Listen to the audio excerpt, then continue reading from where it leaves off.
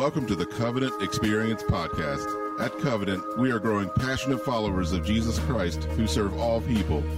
If you live in the tri-state area, we welcome you to join us on Sundays at 9 a.m. or 11 a.m. You can find more information about us online at covenantexperience.com or call us at 304-876-2212 with any questions. And now, today's message. Well, good morning, Covenant family. So good to see all of you here. You ready for the snow?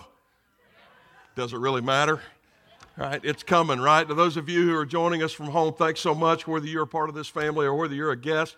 Go to covenantexperience.com, connect with us today. We're in Revelation chapter 2, in one of probably my favorite thus far messages that I've put together for this overall 19-week series. I think the Lord Jesus has something very sweet, very specific to say to us today. And so I'm looking forward to that because it comes to us through 7 letters. We've talked about this in the introduction last week. Revelation is an unveiling of the glory of Jesus, that it occurs through prophetic utterance, but all of that is contained in a single letter that John, the beloved disciple, writes to 7 churches. And we're going to see 7 mini letters contained within that larger letter today. And we're going to learn a lot if we are able, or at least if we're willing to submit ourselves essentially to the same rubric that those 7 churches did, because letters can teach us a lot. When you're looking over somebody else's shoulder and you're reading a letter, whether it's to learn history or whether it's to gain some understanding of context, letters can be powerful motivators, and I'm hoping that's what it's going to be today. But here's the other thing about letters. They can also lead you astray if you don't understand exactly what they mean. So we want to be very careful today, because about 15 years ago, I experienced this. I was doing an interim pastorate. My family and I were living in central Maryland. I was working with the Baptist Convention of Maryland, Delaware, and on the weekends, I had a little side gig where I was preaching for a church that was seeking a pastor, a lot like Pastor Chris Eads did so faithfully before I arrived here about 6 years ago. And so one weekend, one Saturday, I walked out to the mailbox and I pulled out this letter, and it had no return address on it. I didn't know who it was from, had no idea. I knew it was female because, well, it was legible, right? I mean, I knew that. I mean, that's typically the way it goes, right? And so I opened this up. Now, just a little inside look. Normally when pastors get anonymous letters, they're not very nice. You just need to know that. This was a complete 180. I mean, it just lifted my spirits.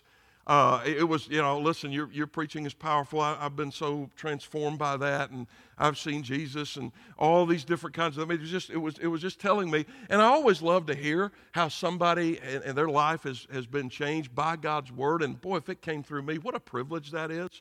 And so in the middle of a really busy week, actually at the end of a really busy week, Saturday afternoon, I must have walked that high off the ground from the mailbox back to the house. I walked into the house. Amy was doing something in the kitchen. I walked over to the counter. I laid that letter right in front of her. I said, baby, look at this. I don't know if I've ever gotten an anonymous letter, number one, that's been positive at all, but one that was this encouraging. This has absolutely made my week. You want to know, 15 seconds later, that woman looked up at me and she said, who's the hooch? I said, what are you talking about? She said, I don't know who this is, but she's after you, and it should come as no surprise to you. I don't like that. I said, you are overreacting. They ain't nobody after me. I haven't even been there 3 months. So whoever this is barely knows me. Well, that's obvious, right? Oh, she didn't say that. She probably could have, and it would have been true. So I said, no, there's just simply no way. Well, as it was, we just happened to have some dear friends of ours coming over for dinner that night. Also a ministry couple, a pastor in one of our churches and his wife, and who is also a dear friend of my wife, and continues to be.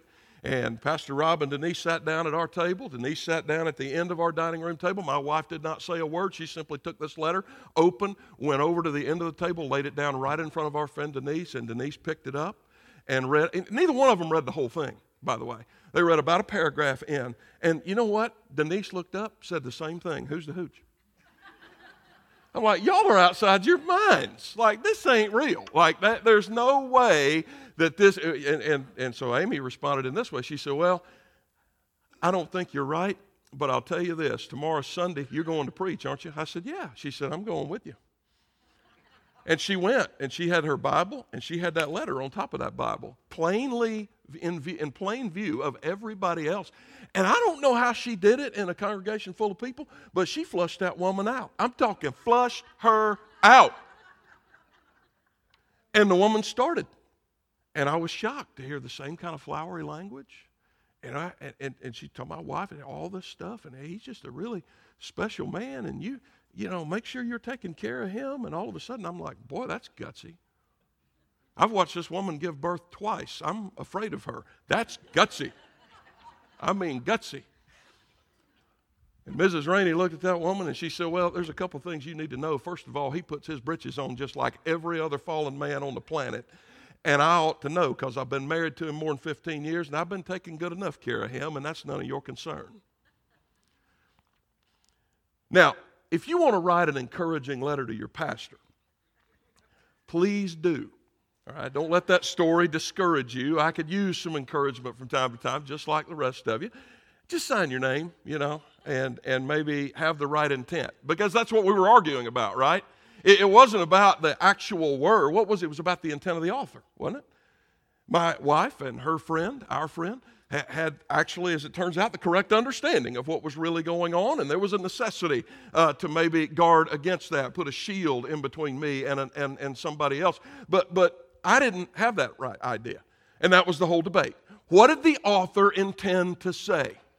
I tell you that story not just because it's fun, not just because in that moment I'm actually standing in the sanctuary looking at my wife going, I'm kind of attracted to you right now. I mean, it's a fun story, but it's also fun. It's also a story worth telling because it really relates to what we're talking about today.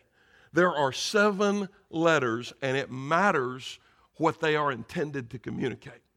What is it that Jesus intends to communicate to these churches? How is it that the literary mechanisms that John uses to speak to these churches should affect how we understand it? Because these letters are giving us an inside look into everything that comes next. You don't understand anything about chapter 4 forward unless you get, with all of your mind, at least the general idea of what's going on here. And because these were the first recipients of not just these letters, but of Revelation, what it means to them is the same thing that it means to us. Because, as I told you last week, and I will say over and over and over again throughout this series, nothing in Revelation can mean to us what it did not mean to them. All right? What it meant to them, it must mean to us. Otherwise, we get out all kinds of kooky stuff. So these letters, prior to, because some of y'all are, and you're right, there's a lot of glorious stuff coming in this letter, but you can't wait to get to it. And to you, chapters 2 and 3 are the boring part, and you need to just pump the brakes just a minute, because these letters are a gift to you. They're a gift to you. They're a gift to me. They're going to help us better understand the meaning of everything that comes afterwards by helping us to specifically understand how this letter applied to them. Now, I can't cover all 7 of them in detail, although if you're interested in that kind of study, about 2 years ago, we did a series here called Misdirection, and we went through all 7 churches in great detail. You can contact our tech department or just call our office. We'll be glad to get you access to that series of sermons if you'd like. So today's kind of a 30,000-foot flyover, and here's what I want to do with all 7. 3 things. Number 1, I want us to see the common elements of each letter. Jesus is going to say different things to these different churches. He's going to even reveal himself in different ways to these churches. But there's a common structure that is commonplace in each letter. That's going to be really important for what we look at the end of our time together. Number 2, there are 3 satanic counterfeits to what it really means to be the church that rise up out of these 7 letters. And I want us to see those plainly, and I want us to consider them. And then the last thing I want us to do with all of that, I want us to stand on that, and I want us to conceptualize an 8th letter. I want us to submit ourselves, 2022, Covenant, West Virginia, to the exact same rubric that these 7 churches in the first century submitted themselves to, and ask this question: if Jesus were writing an 8th letter, what would he say to us? What would he say to us? And I'll open with a few thoughts of my own, but honestly, I want you all, especially in your small groups, I want you to consider this an open source document that you can continue to work on in those small groups, because the big idea, guys, is this: Revelation is not just John's communication with heaven, it is Jesus' communication with earth. It's Jesus coming in and revealing himself to real world people and real world churches. And that means that 2,000 years later, Revelation is not less than prophecy, but it's a lot more than that. This is not just about abstract prophecy. It wasn't written to spark debates. It was written to churches in the real world. Jesus had a message for those churches, and the great news of the gospel is that Jesus still speaks. 2,000 years later, we can see it in between the lines and in the lines of everything that we see here, if we have ears to hear. If we have ears to hear. So let's start with the common elements. There are 4 of them. The first thing Jesus typically does in these letters is he identifies himself to each and every church, and he does that in a very unique way. So to Ephesus, for example, this was the church that was characterized by steadfastness. They were surrounded by all kinds of pagan activity, all kinds of false teaching, and they stood firm in the middle of it. Theologically, they refused to move an inch. Jesus commends that in them, but it was that whole on-guard disposition that they had against anything false that all of us should have, but because they were sinners too, that same sort of on-guard nature caused them to lose the love in their heart for the people that surrounded them and from the Lord that had given them that truth. And so Jesus begins by revealing himself to Ephesus in this way. Look, I've got this. You don't have to control everything everybody believes. You don't have to make sure that you've got control of this world that surrounds you, because these words are those of him, verse 1, who holds the 7 stars in his right hand. Where do we see that? In the previous chapter. This is the vision that John saw. He was holding the 7. Those are the pastors. Well, if he's got the pastors, he's got the churches. He holds the 7 stars in his right hand. He walks among the 7 golden lampstands. You don't need to always be looking out there or looking underneath or pulling up rocks and looking for heresy and demons. You need to first and foremost and overwhelmingly look at me. That's where you need to look. To Smyrna, likewise. These are, by the way, Smyrna was a place that would eventually watch their own pastor tortured and killed and continue to face persecution and death themselves. This is what Jesus says to them. Verse 8, the words of the first and the last who died and came to life. I know you just saw your pastor dead. I know you did. They drug him out in the parking lot and put a bullet in his head. They hung him. They used a guillotine on him. They did this. They did. Look, you don't ultimately find yourself under a human authority. You ultimately find yourself under me, and I have defeated even death. You see how he reveals himself? In exactly the way that every single church needs it. And what that means is, conversely, we just need to get ready for that. Jesus doesn't reveal himself to everyone in exactly the same way in every context. And John would have known this, because this is the same disciple that walked with him on the earth and saw the various ways in which these various sides of Jesus get unveiled. The gentle, very kind, very incredibly, overwhelmingly gracious way he dealt with a woman caught in adultery. They saw his playful side when he invited the children to crawl up in his lap and probably crawl all over him. I can imagine a little wrestling match right there under the tree, wherever they were gathered. They saw his edgy side when he pulled out a whip and changed the money changers chased them out of the temple and turned the tables over. We see all these different sides of Jesus, and Jesus knows that you and I need him. He knows we need to experience him, and he also knows exactly how to reveal himself to us. He knows exactly what side of himself we need. And he gives us exactly the vision of himself that we need in the moment when we need it. All right? He doesn't just know you. He's not just going to reveal himself to you. He's going to reveal himself to you in exactly the way that he knows that you need. Some of you need to hear that today. Some of you need to watch and listen. Some of you need to lift your gaze so that you can see the way in which he's revealing himself to you in the midst of whatever's going on in your life right now, because he identifies himself in that way to each and every one of you. And with regard to the church, he does that with each and every local church. And when he does that, he secondly commends his churches. Most of these churches get some kind of kudos for what they've done. Look at Smyrna.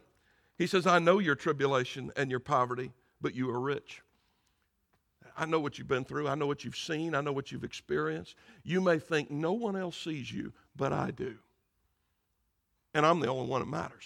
Anyway, you ever said that to somebody? right? Listen, I've given. Maybe you're somebody's superior at work, and you have to remind, look, you don't. It's not about your coworkers, man.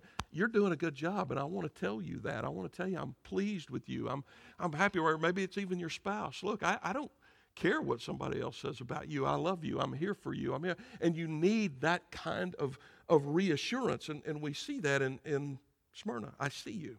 We see it again in Thyatira.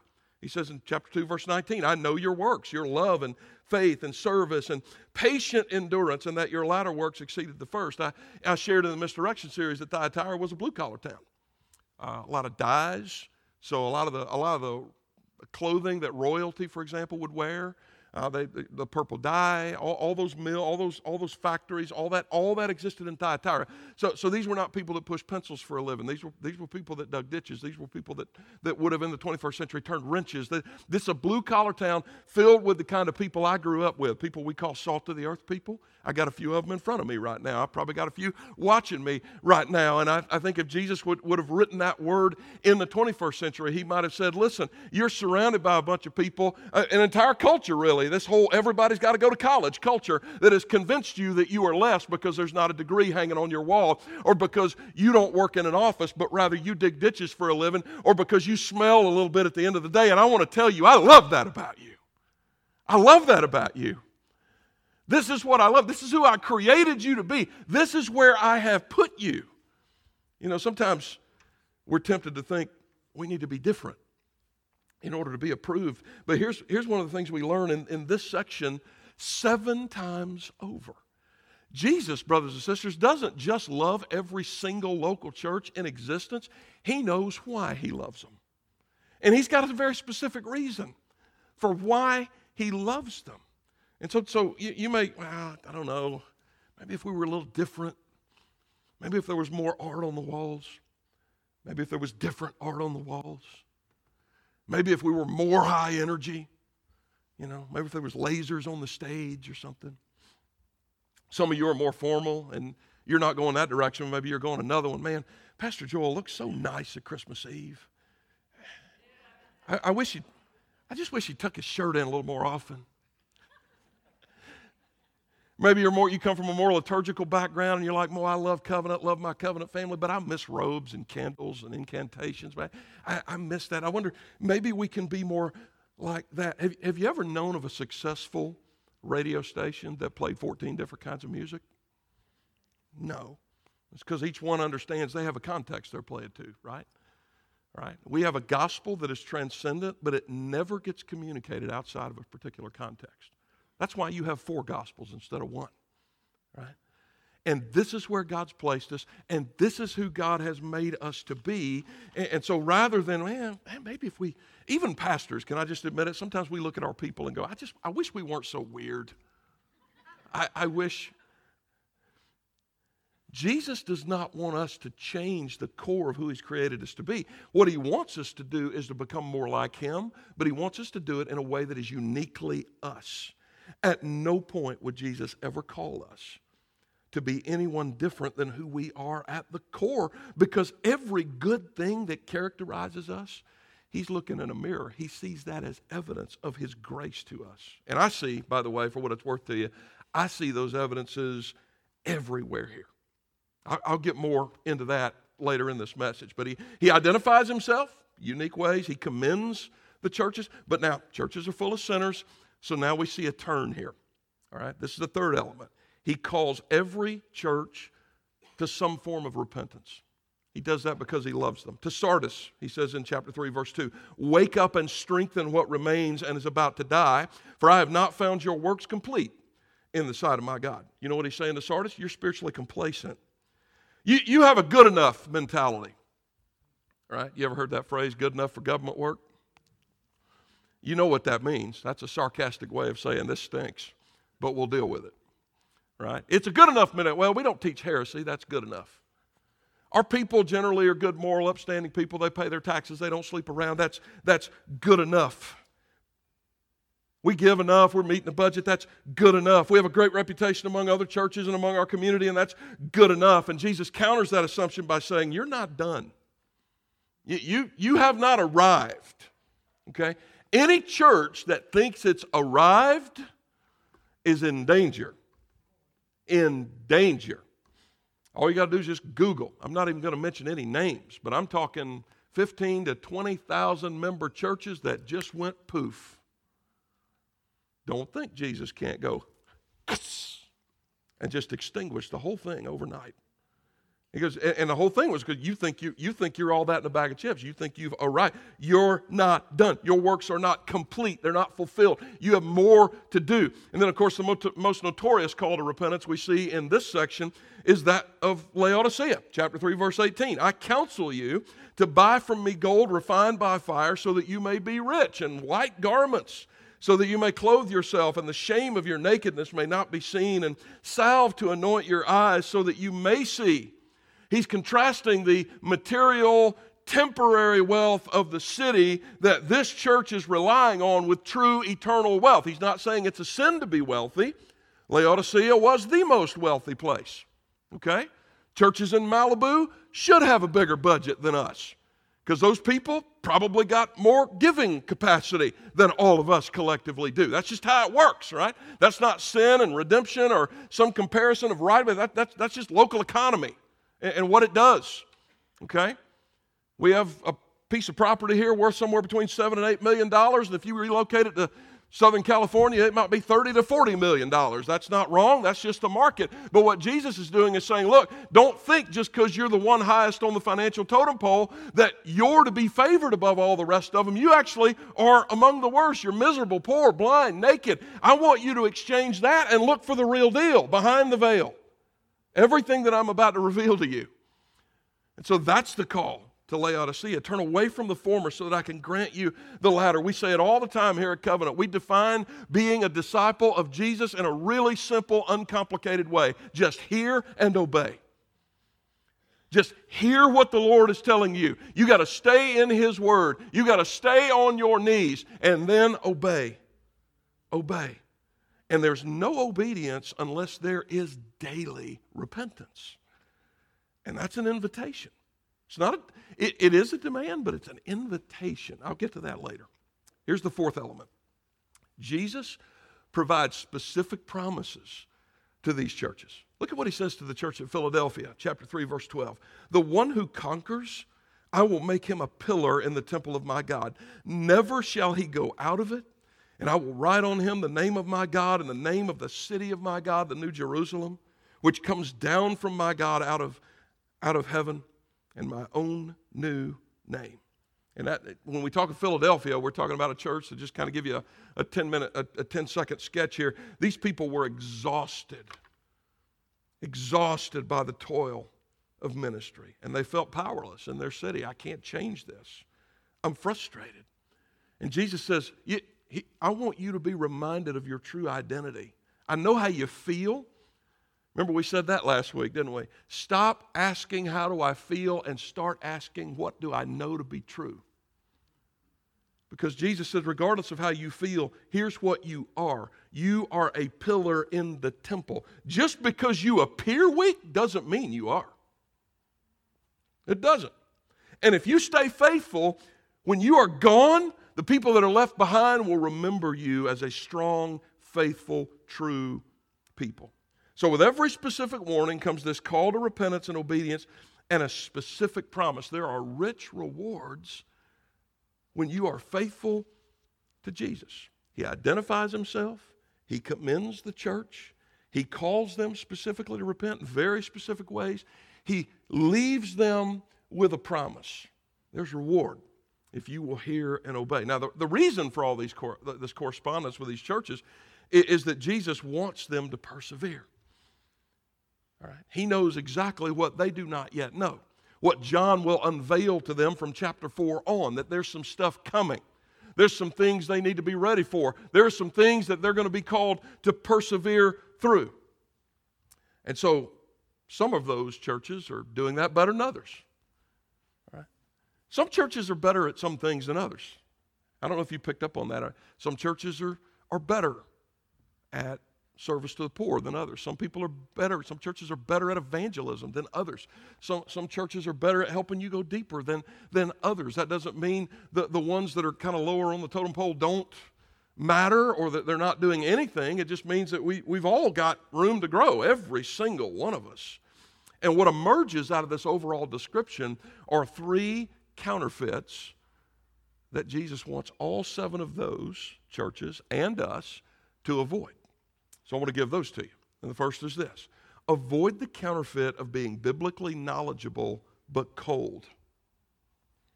Revelation 2:4. He says to Ephesus, I have this against you, that you have abandoned the love you had at first.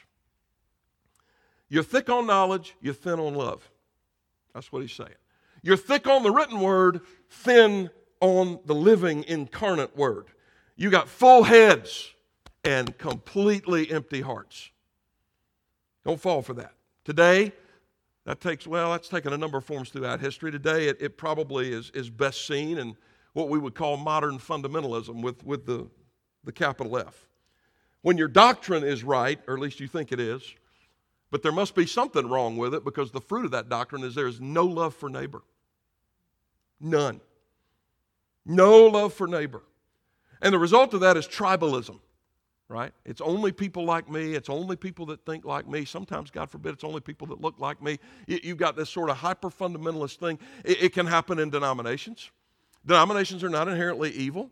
They are simply part and parcel of the result of the 2,000-year-long conversation that the church has had with itself. And sometimes people in good faith who love Jesus come to different conclusions, and they wind up in different traditions. That doesn't make them unspiritual. It doesn't make them less Christian. And it amazes me, some of the just raw ignorance that's out there, that denomination, as if you can go to your Bible directly after 2,000 years of waves of brilliance, but you're going to figure it out. All you got to do is go to the Bible. You mean the one that's written in English that you're reading? There is no way you go to your Bible absent of context. You just can't do that. So we just need to recognize that. There's a lot of nuance in that conversation. Denominations are not inherently evil. But here's the thing that can happen sometimes within denominational traditions. They can continue to narrow parameters because we're more concerned about our identity and our history than we are the Savior that has given us birth and infused energy into us. Sometimes that's an identity that seeks to curry favor with the culture. Sometimes it's an identity that thinks, in the fundamentalist side, we got to always be against culture. Denominations can be a wonderful home, but they're a horrible prison. But that can happen, okay? That can happen. Sometimes it happens in the political and cultural realm. Some of y'all still got relatives you haven't spoken to yet because you voted for different people in 2020. And you're in sin for doing that. I'm just going to tell you, you're in sin. It is not that important. You said it's not. I didn't say it wasn't important. I said it's not that important. Somewhere along the line, your triage has got way out of whack, and somebody convinced you that what you did in an election is now some first-order issue of orthodoxy. Like somebody doesn't believe the Trinity anymore. In fact, you'd run with somebody that denied the Trinity before you'd run with somebody that voted differently than you do, which means you might be the heretic. Y'all know I love you, right? Okay. You're welcome. In its worst forms, it happens inside your own soul. It comes out in arrogance, a lack of empathy, condescension. A lot of people treat Revelation this way, by the way. I got it all figured out. You know, I've had people get mad at me because I would not fight with them about this book. I got it all figured out. Here's a clue. You don't. You really don't. Everybody just needs to listen. In its worst forms, all those charts and graphs and timelines and identified kingdoms and rulers, it devolves into a list of enemies for you to fight. Unscrupulous people that you have to watch. You're not looking at Jesus, which is the whole point of this letter. You're watching out for anybody 6 degrees or less separated from George Soros. That's a satanic counterfeit. When you approach this book or this environment in that way, I'm not telling you not to keep your eyes open or be looking out for false teaching or false prophecy. I talked about false prophecy last week. Of course, I pointed out some of the same people that do this crap, but you know. When you approach this book in that way, you become the know-it-all who has no love for Jesus and no love for people Jesus died to save.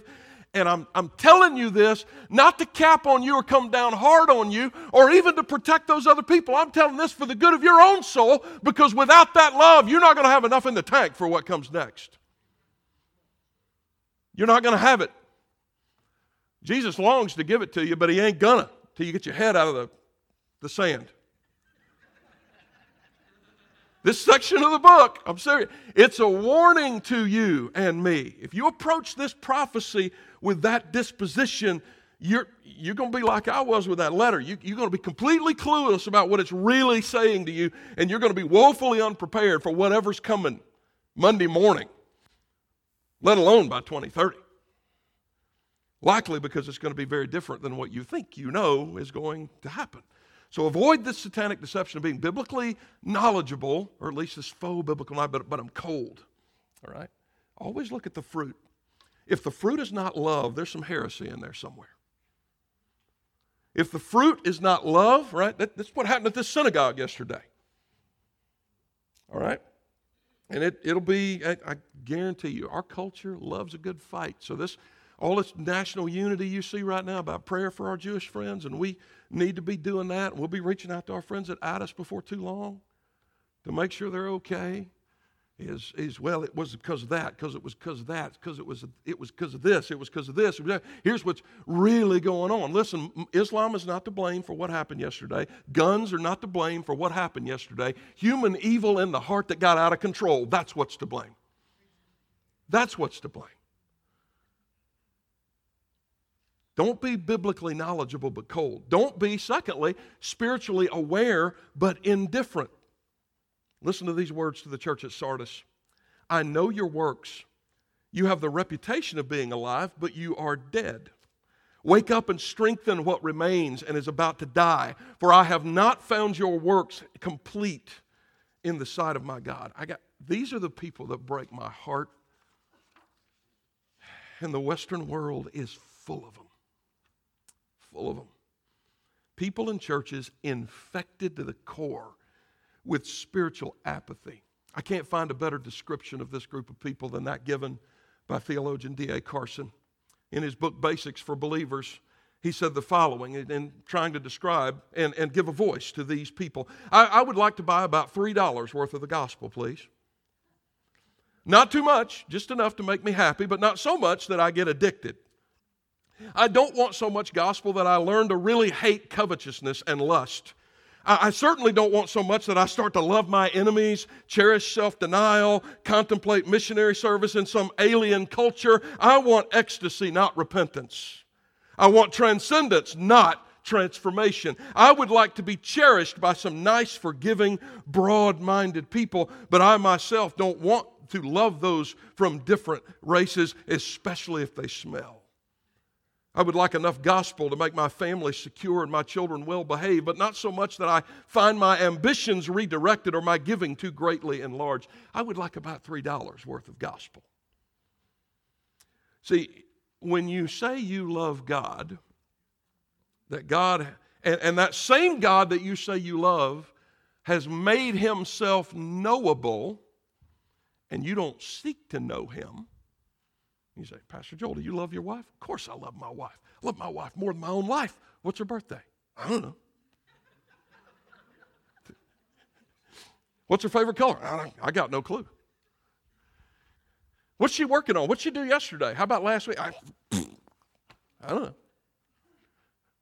The more I confess ignorance of her, the less convinced you are of my affection, right? As you should be. We got people that just, I love Jesus. Really? When's the last time you talked to him?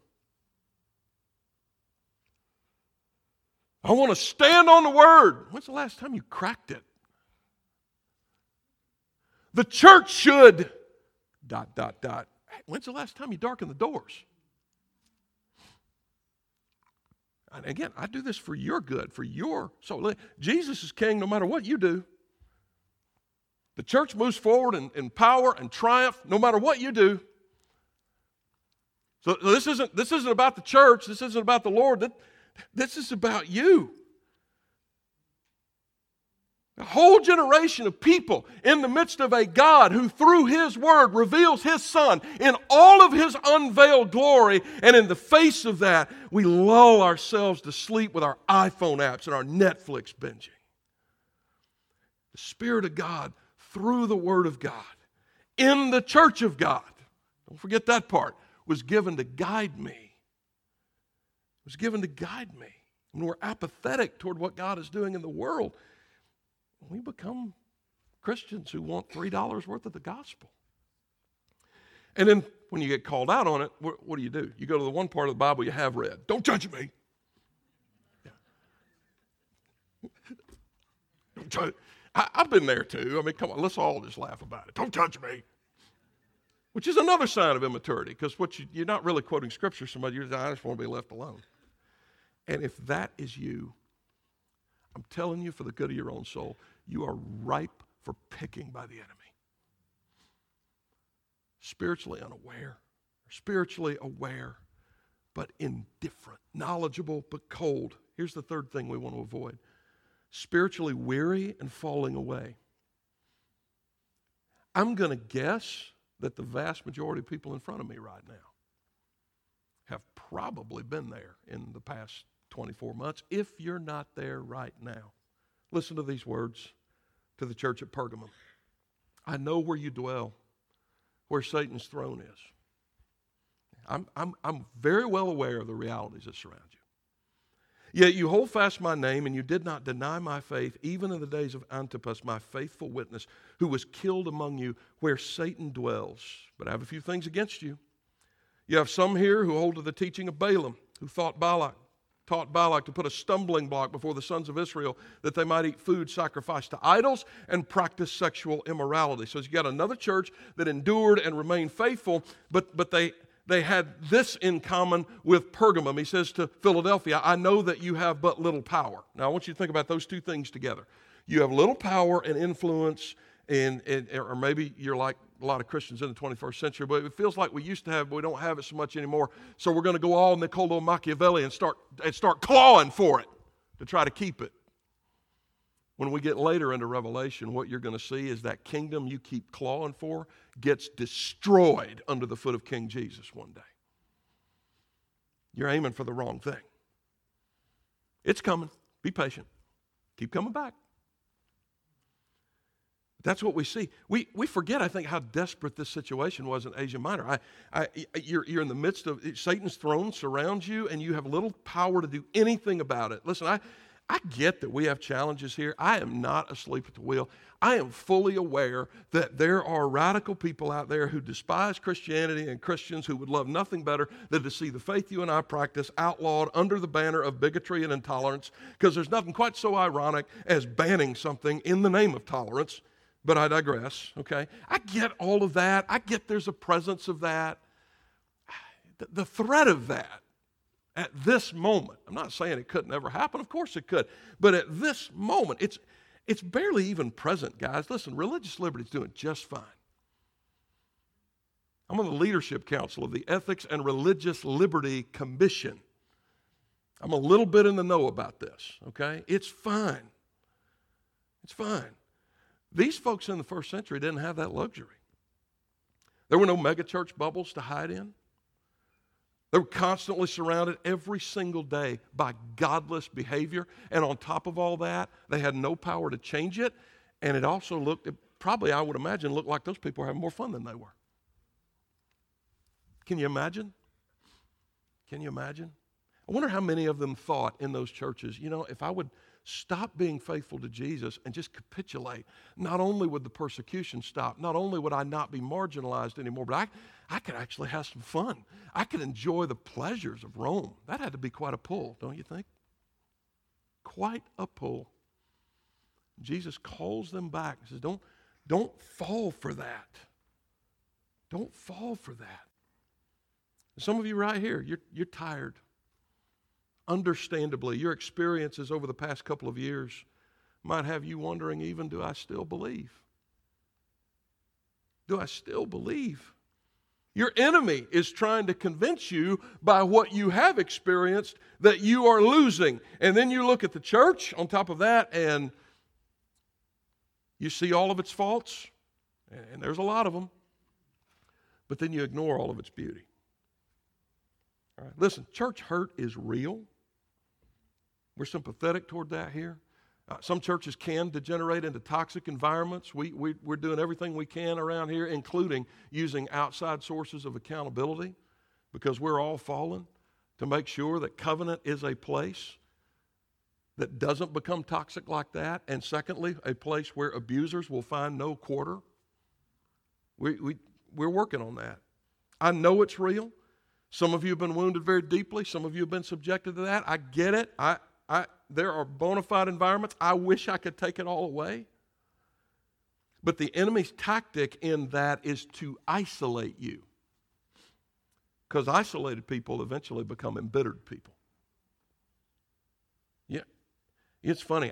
This coming June will mark 30 years of vocational ministry for me. I started when I was 4. So. And when people, well, I've been wounded. I want to be sympathetic to that. I really do. You think I haven't been wounded in 30 years? I'm going to tell you something, man. Some church people are mean as hell. I'm just going to tell you. They just are. Of course I've been wounded. You know what's kept me in the game? Aside from the Holy Spirit. Because, yeah, there's a part of me that, look, we got accountability structures here on campus, which means, among other things, the elders could seize my laptop tomorrow if they wanted. I got to give it over to them. I can promise you right now they would never find pornography. They wouldn't find addiction of any kind. But they might go, boy, there were some Monday mornings where he researched truck driving schools. Why did he do that? Right? So I'm not telling you that my lasting power is because of something in me, right? The Holy Spirit sustains us in this. But I'm going to tell you, why do I stay? Because sometimes my critics have been right, and that's been an opportunity for growth for me. And that'd be true for you too. And secondly, the testimony of God's Spirit through God's Word tells me that no matter how I feel, I'm not losing. I ain't going to lose. I'm going to win. And so are you. So are you. If you're looking in the right place. Listen, Jesus knows you're tired. He knows you're exhausted and frustrated. And when He says to you in the middle of that, repent, He's not piling more requirements on top of all that pain. That's an invitation to leave the pain.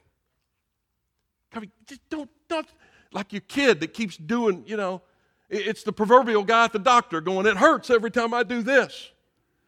It's an invitation to stop doing this. Don't do this to me. Come back to me. I love you. The call to repent is an invitation to not to fall away. It's not judgment. Maybe some people watching here, we haven't seen you in a while. Come on back home. We're not going to judge you. We're not going to be condescending. Yeah. Well, finally decided to show back. You will hear none of that. None of that. For the good of your own soul, come back. Come back. Now, to avoid those deceptions, you got to look in the right place. You got to hear what Jesus is saying to us today. And so we need to contemplate an 8th letter. That letter will help us answer 5 questions. And like I said, this is going to be kind of a really short run through because this is all in conclusion, all right? I want you to consider an open source document of what I'm about to say here. And in your small group environments next week, you've got tools to be able to add and to edit as we continue to speak to each other. 5 questions. Number 1, how is Jesus revealing Himself to us? I'm going to give you just from the standpoint of a pastor, and I've got a unique chair where I am able to see things that you don't see, but I also realize in your relationships and your small groups and the ministries, and listen, there's all kinds of stuff that people call me up and, well, where's this at, or how do I go? And I don't know. There are all kinds of things as well that you're aware of that I'm not. So to fully answer this question, the church has to have a conversation with itself. What's he revealing to us? Let me give you the things I'm seeing. Number one, in the wake of all of the division and chaos that has surrounded us in culture, Jesus, through his word and spirit, have constantly reminded us here that he's above all that. He's above all that. Lord, divide the inheritance between me and my brother. You remember that story? That's the way some of us are reacting toward culture. My country, not theirs. Jesus. And Jesus says, not interested in that. I'm interested in you loving your brother. That's what I'm interested in, primarily. The past 18 months has revealed Jesus as the great unifier, if we will get under his lordship. Number two, Jesus has revealed himself as the one who has caused covenant to endure by his hand. We're awfully honest here about our past, all the great things that God has done, and all the warts, because we got them, because we are imperfect people, right? I just got, I don't know what other churches do, but if you're a part of one that tries to cover all that stuff up, you probably ought to leave. Because part of repentance is realizing and just admitting who you are. And the fact of the matter is, guys, we shouldn't even be here. This church should have just went poof. And I didn't save it. You didn't save it. I have seen the hand of God in these last 6 years. And we are still struggling because we've been in a world where you can't help but struggle, right? But we're still here. Jesus will make you to endure. I wish I could tell you how it happened. I really would. I'd write a book about some magic pill and I'd retire next week. I would. The Holy Spirit of God has done this work, and he continues to do it. And if you're a part of that work, let me tell you, you're going to win. You're going to win. Number three, Jesus has revealed himself to us as the one holding us up in this moment for the next chapter. And when I consider the revealed Jesus in these things, I don't want to miss that. I'm looking forward to what he has for us here. Here's the second question. What is Jesus pleased with? And both this and the next question are difficult because you got to ask in preparation as a pastor, God, let them hear your voice and not mine. But I also can't help but just brag on the people that I love for a little bit. God has taken a lot of folks who have been part of this family for a long, you were part of this family when I was learning how to drive, back when it started. And he has combined you with people who have come over the last 4 years, more in the last year than at any other time, which kind of amazes me. And he has created a strong core of committed people. And I'm going to tell you what I think he's pleased with. He's pleased with our commitment to serve. He's pleased with our commitment to give generously. He's pleased with our care and concern, both for each other and for the world that he died to save. Sometimes we can get distracted from that, but all of that is right here at the center of our identity. I'll give you one just very, very recent example of that. And this is just one. I could give you hundreds of them, but I know you want to eat lunch. When Afghanistan fell to the Taliban, this church reflexively moved to serve two very distinct groups of people that I would venture to say most organizations would not have served simultaneously. Most churches, in fact, depending on which way they lean, would have picked one. They would have picked one. But we simultaneously and overwhelmingly served a military veteran community that understandably felt woefully betrayed by what happened, and a refugee community who had lost everything. And you know what you proved to your pastor in that moment? That this really is a church that loves everybody. We don't just say it, we mean it. We don't just say it, we mean it. Everybody is someone that Jesus died to save. I cannot imagine that the Lord, from his throne, is not superbly pleased with that. When we see hurt, we run toward it. When we see need, we run toward it. When we see a human being, we see the image of God negatively affected in any way, we run toward it. My own heart is blown away by that. I think Jesus is pleased with us on a number of levels. Now, here's the corollary question. How is Jesus inviting us to repentance? And I would tell you a couple of things. Here's the first one. We got to go deeper. And by go deeper, I mean in our study, I mean in our relationship with him and in our relationship with other people. And so I'm just going to go ahead and say it. It is time for some of you to do more than just show up here on Sunday morning and get a meal and then leave.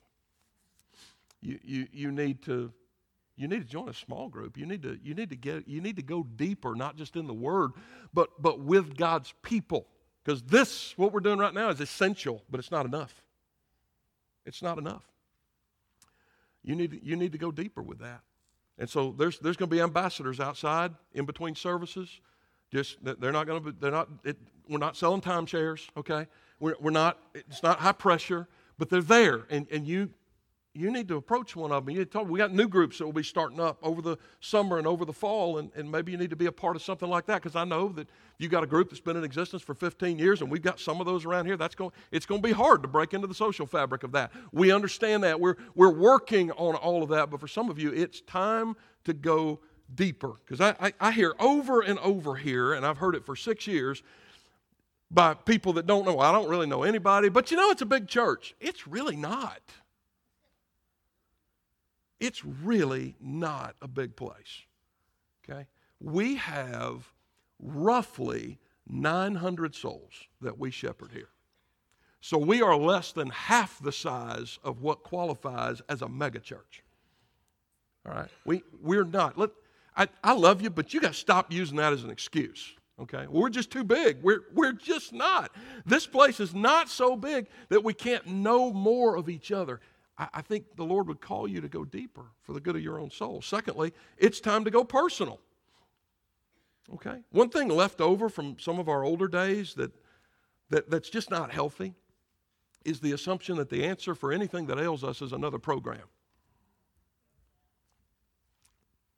I'm just being honest. Okay? And it's not just a program, an elaborate program. What do you got for this group? What do you got for that group? Jesus. I mean, that's. I'm not saying those are illegitimate questions. I'm going, you're asking the wrong first questions, right?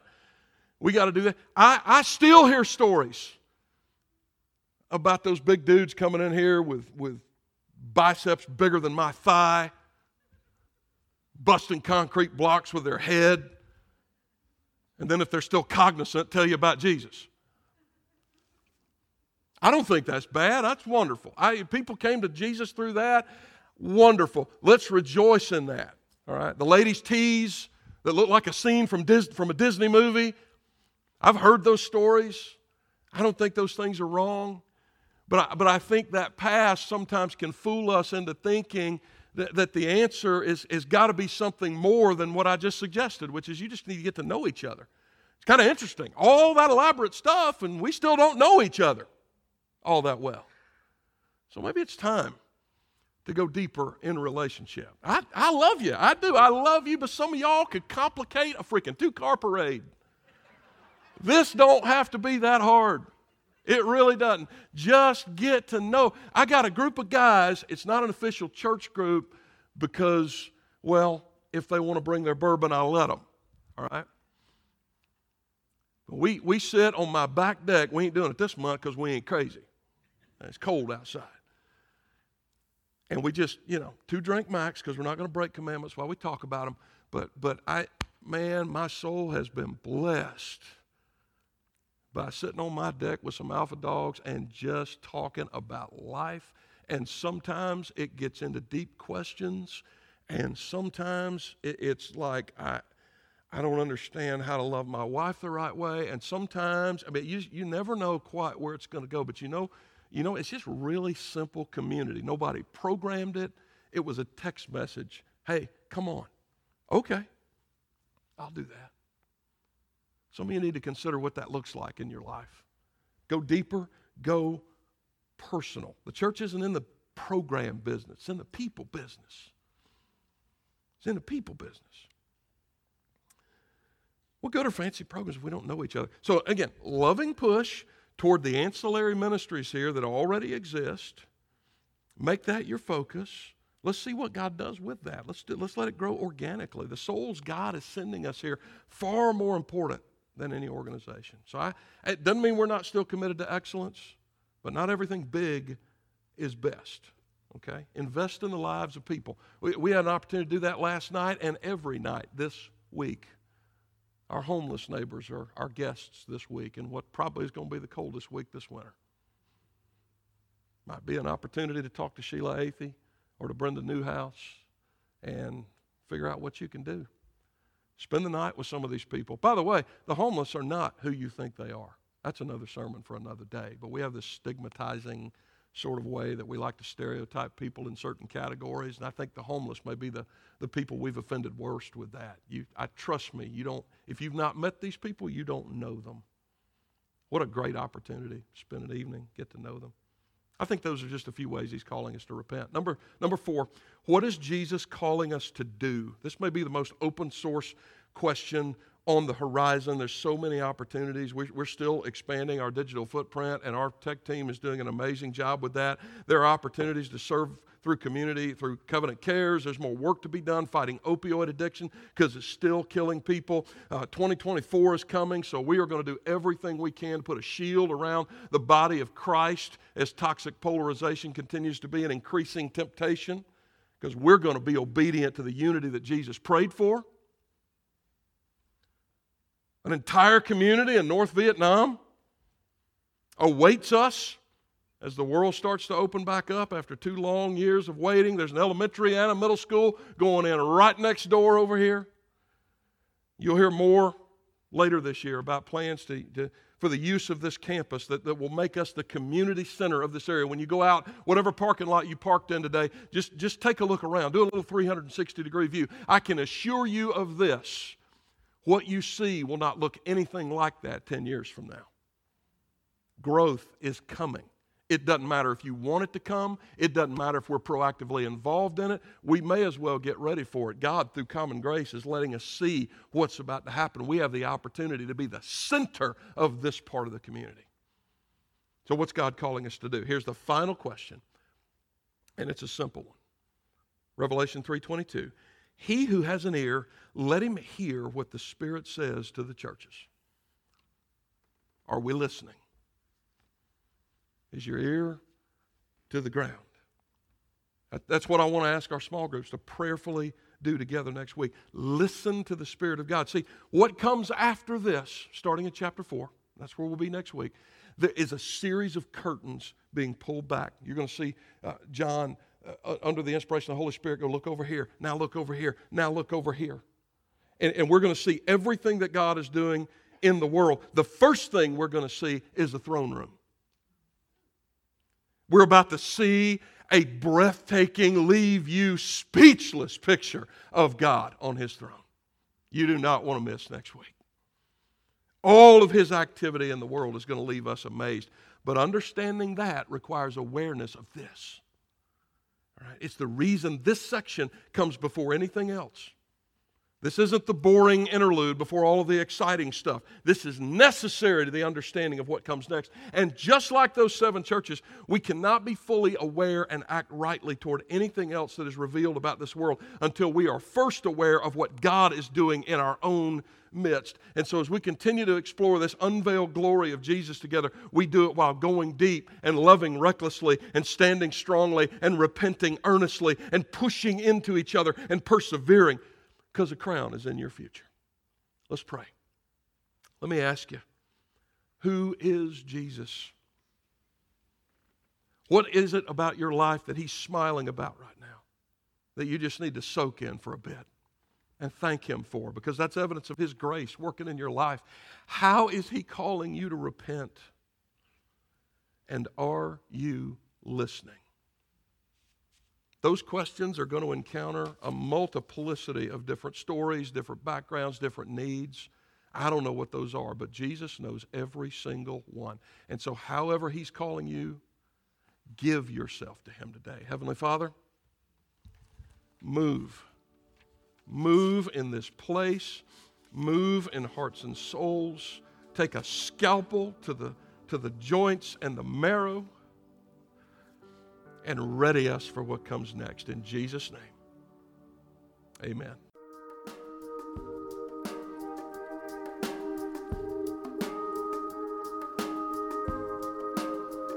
Hi, everybody. Pastor Joel here, and I am so glad you stopped by. I pray this podcast helps you in your walk with God. And if you're listening with questions about faith of any sort, God is not afraid of those questions, and neither are we. Join us any Sunday morning at 9 o'clock or 11 o'clock in the morning. If you're new to our area and looking for a church home, I hope we'll see you soon and have the opportunity to welcome you properly and personally through our doors. And if you live in the tri-state area, but you're already a part of one of the other phenomenal church families here, I pray this podcast has been a great addition to the primary teaching you already receive from your local pastor, and that you've been better equipped to serve your own church family. So let's all go make Jesus famous this week. Share His love every chance you get until we meet again, and God bless you.